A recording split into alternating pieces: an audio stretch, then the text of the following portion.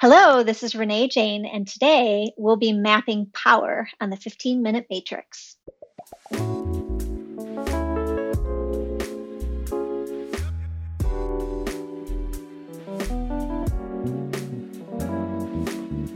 Welcome to the 15-Minute Matrix. I'm Andrea Nakayama, functional medicine nutritionist and your host. This is the podcast that brings you bite-sized insights and lessons on the clinical relevance of the functional nutrition matrix, the most important tool in functional medicine and functional nutrition.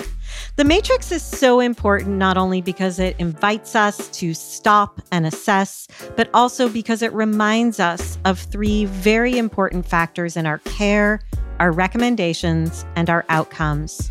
Everything is connected, we are all unique, and all things matter. Be sure to head over to this episode's show notes at 15minutematrix.com if you'd like to see today's topic mapped on a downloadable matrix to remind you of these critical aspects of care. Today on the 15-Minute Matrix, I'll be speaking with Renee Jane. Renee helps you analyze, feel, and find the places that need healing, and then shows you step by step how to build your new home for yourself. Renee is part intellectual analyst and part healer of people. She focuses on your physical body, emotional health, nervous system, and mental and spiritual growth. She notices every detail of something, analyzes the integrity, organizes thoughts, and puts things into alignment, inspiring your inner self-healer and addresses what's most real for you right now. Renee leads people from repeating what they already know and helps them experience what they haven't yet mastered.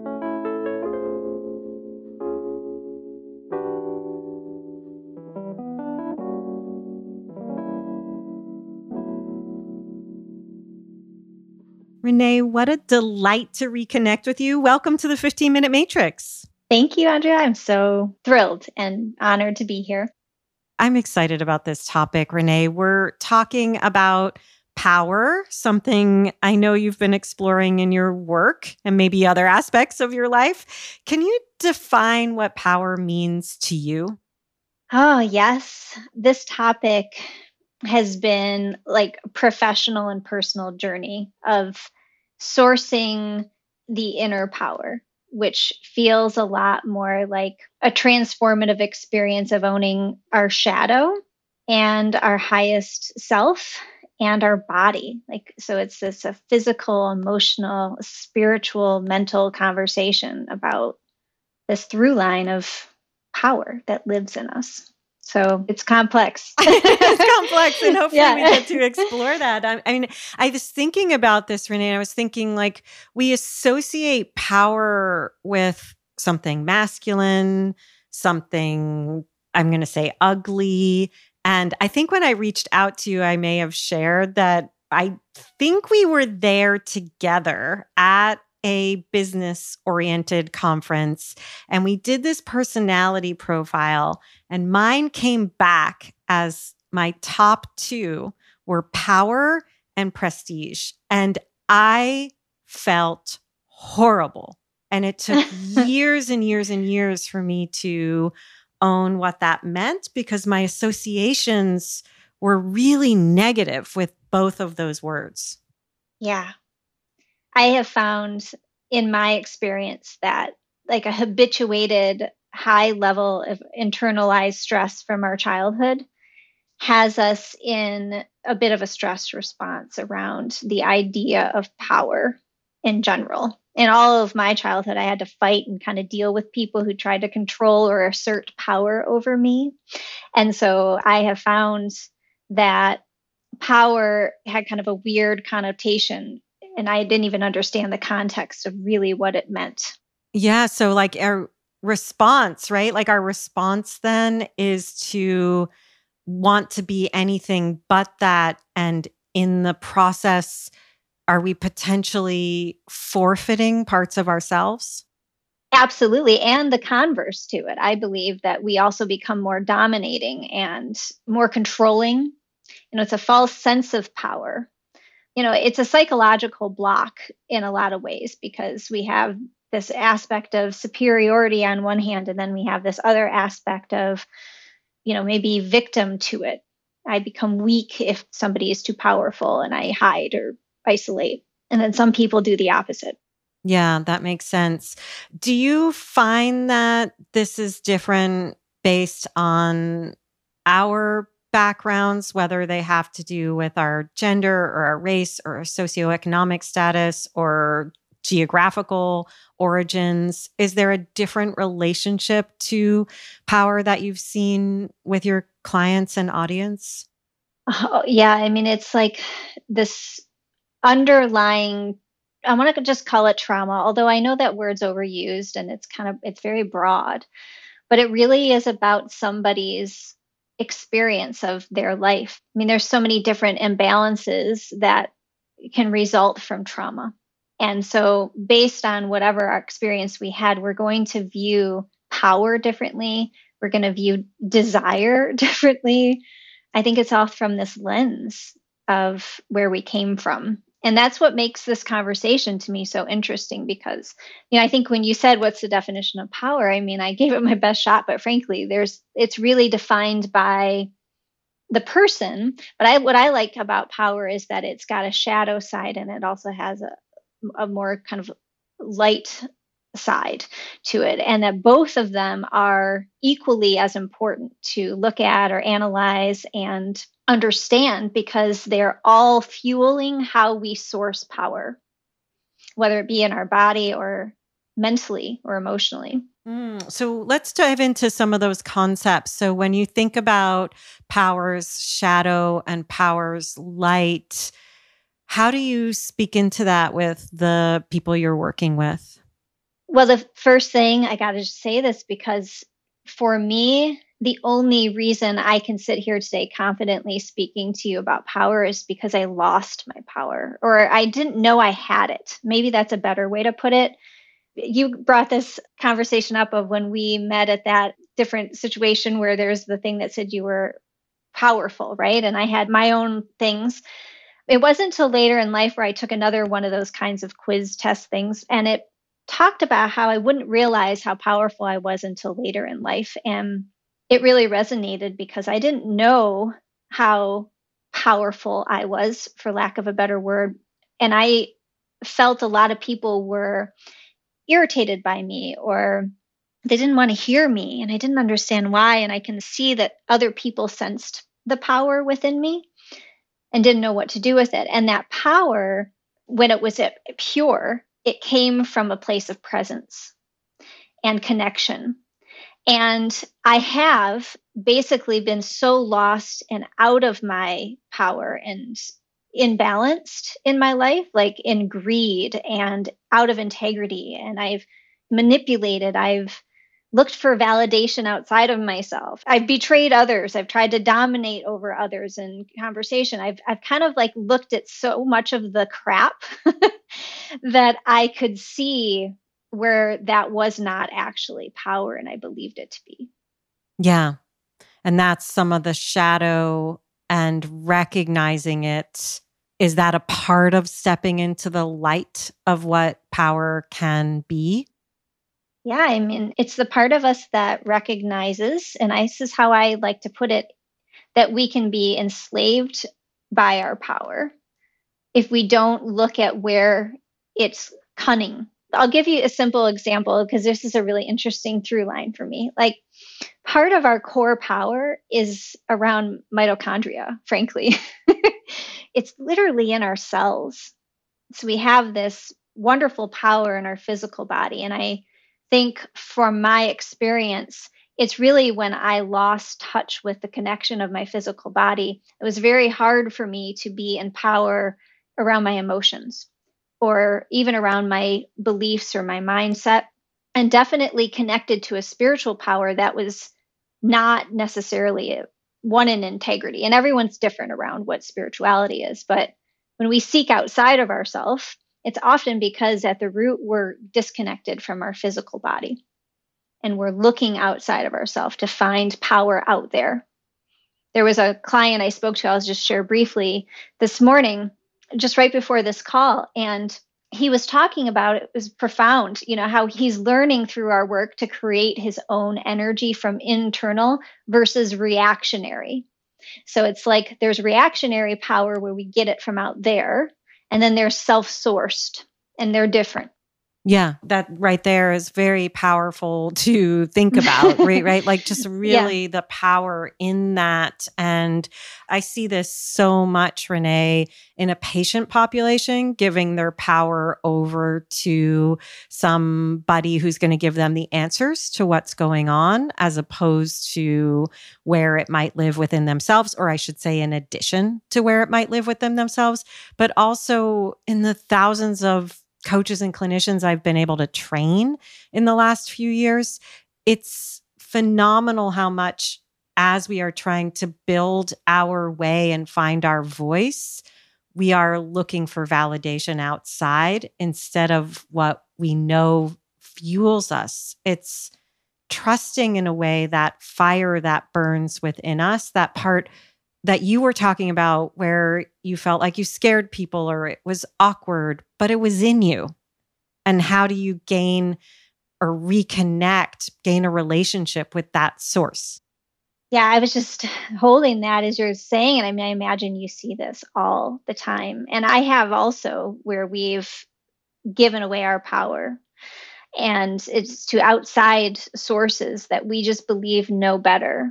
What brought to mind is like when I really changed my life with nutrition and health, and continue to, obviously, but that pivotal moment is when I was on all those medications and I was so sick and I didn't have a menstrual cycle anymore. I had no period, and I was like at my wit's end thinking, how can I be so young and have all these issues? And I went to that doctor who did the best they could, but basically they were just like, here's another prescription. I got angry. And that anger really gets a bad rap in our culture, but it is a very powerful emotion for transformation.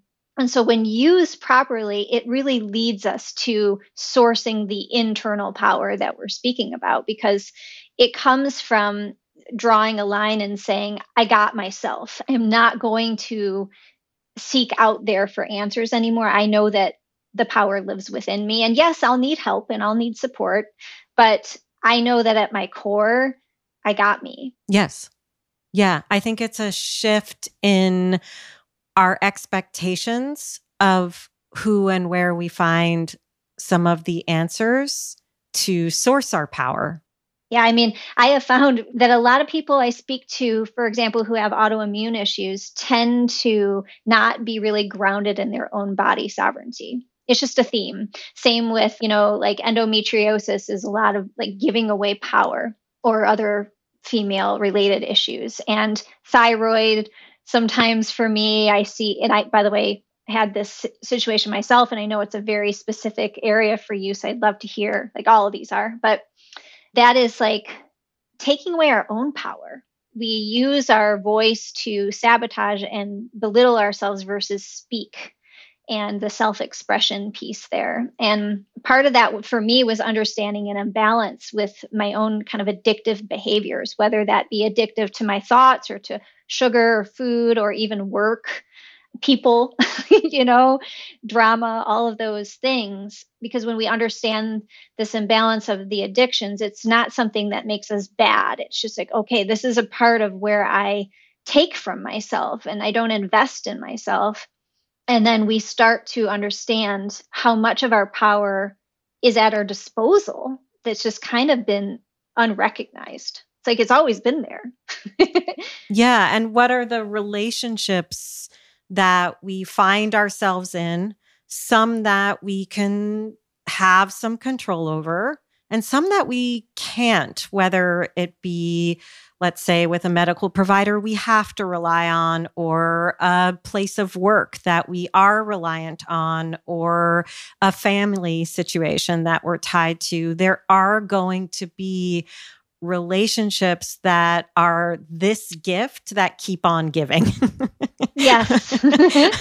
Where we're going to find our power taken away over and over and over again. And I think it's that the anger leads to the awareness, that anger you were speaking of, that helps to hone the muscle that I believe can be a portion of how we reignite that power. But I want to hear how you help people find their way there. Like, what do we do knowing that we're speaking to clinicians who may be scared to have this conversation, but recognize this is happening, or maybe not even recognize it's happening, but we want them to recognize like this is a part of the underlying dysfunction that's happening within the body.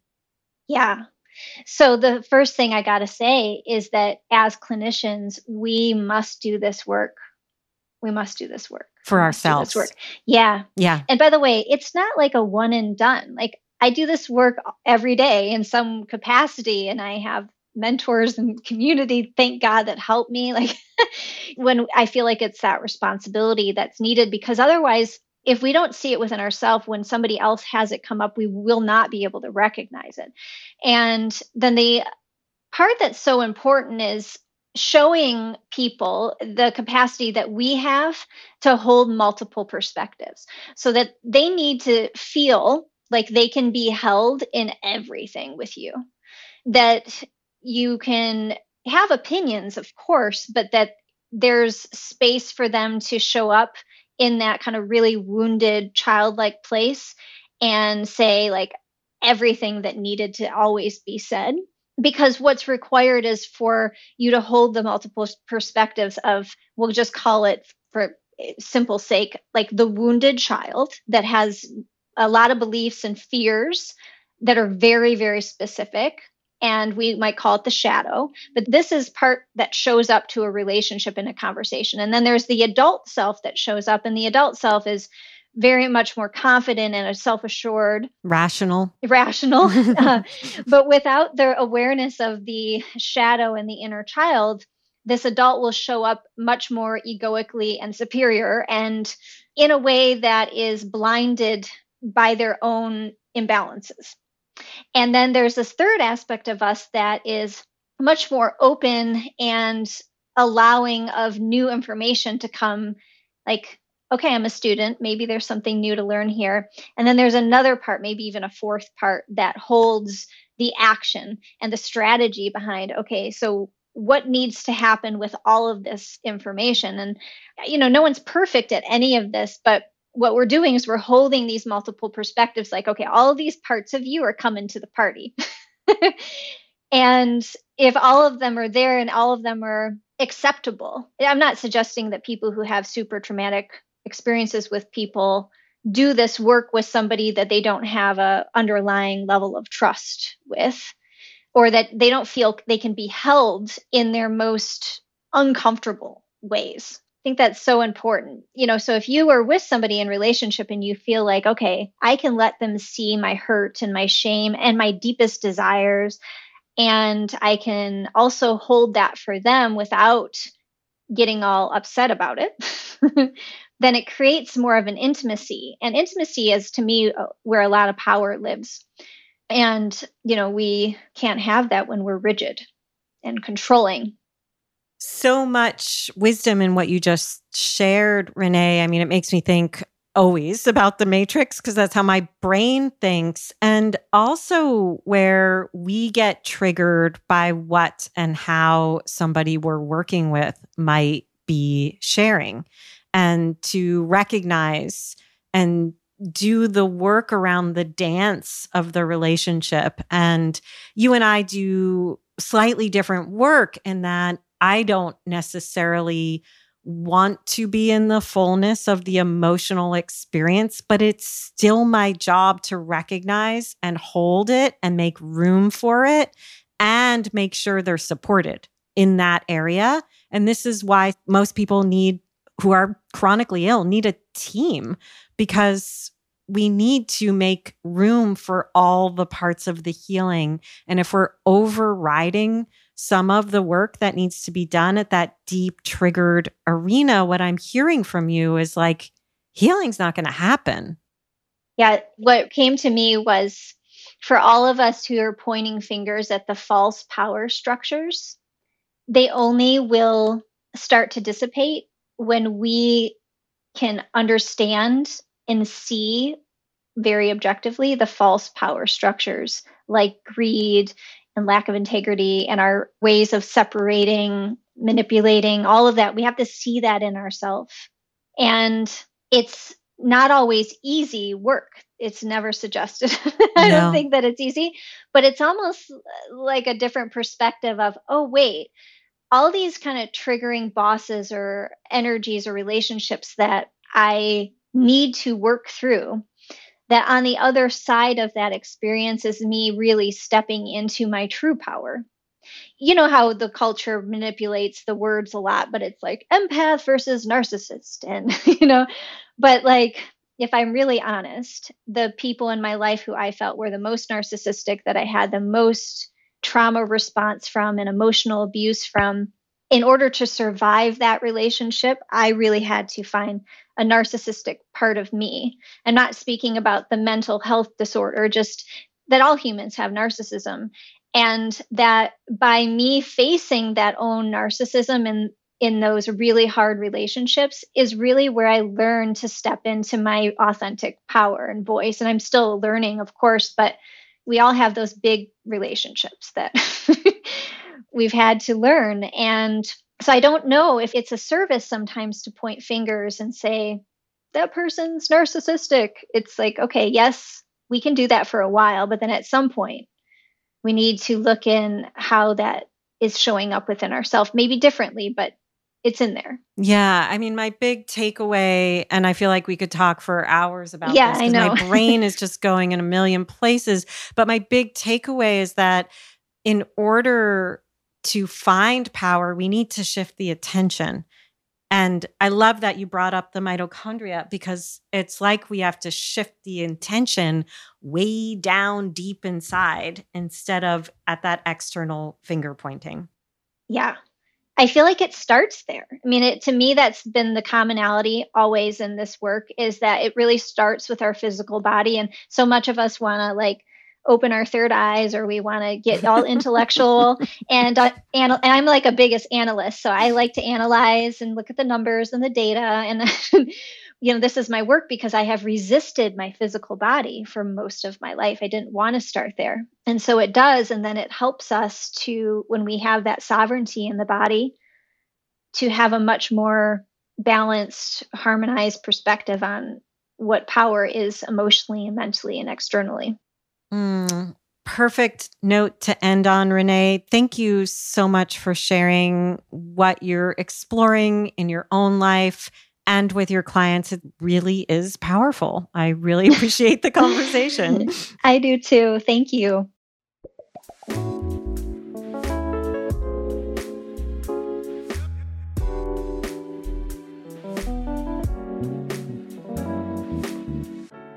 The 15-Minute Matrix is hosted and produced by me, Andrea Nakayama, and the Functional Nutrition Alliance.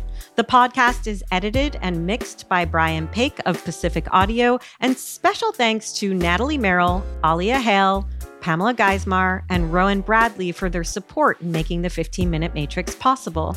You can find episodes on all kinds of topics with more incredible guests at our podcast website, 15minutematrix.com, or wherever you listen to podcasts. If you'd like to see the completed functional nutrition matrix that accompanies today's or any episode, be sure to head over to the podcast website. Again, that's 15minutematrix.com. We love when you share our episodes with your friends and colleagues, leave a review, and rate the show. That helps us to grow our collective message that functional nutrition is the future of healthcare.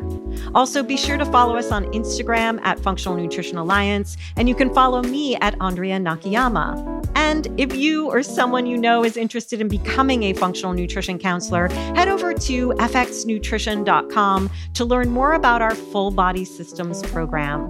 Full Body Systems is our 10-month immersion course where you'll learn the systems-based approach to addressing the root causes of your clients' issues through client education, diet, and lifestyle modification. Again, you can always learn more at fxnutrition.com.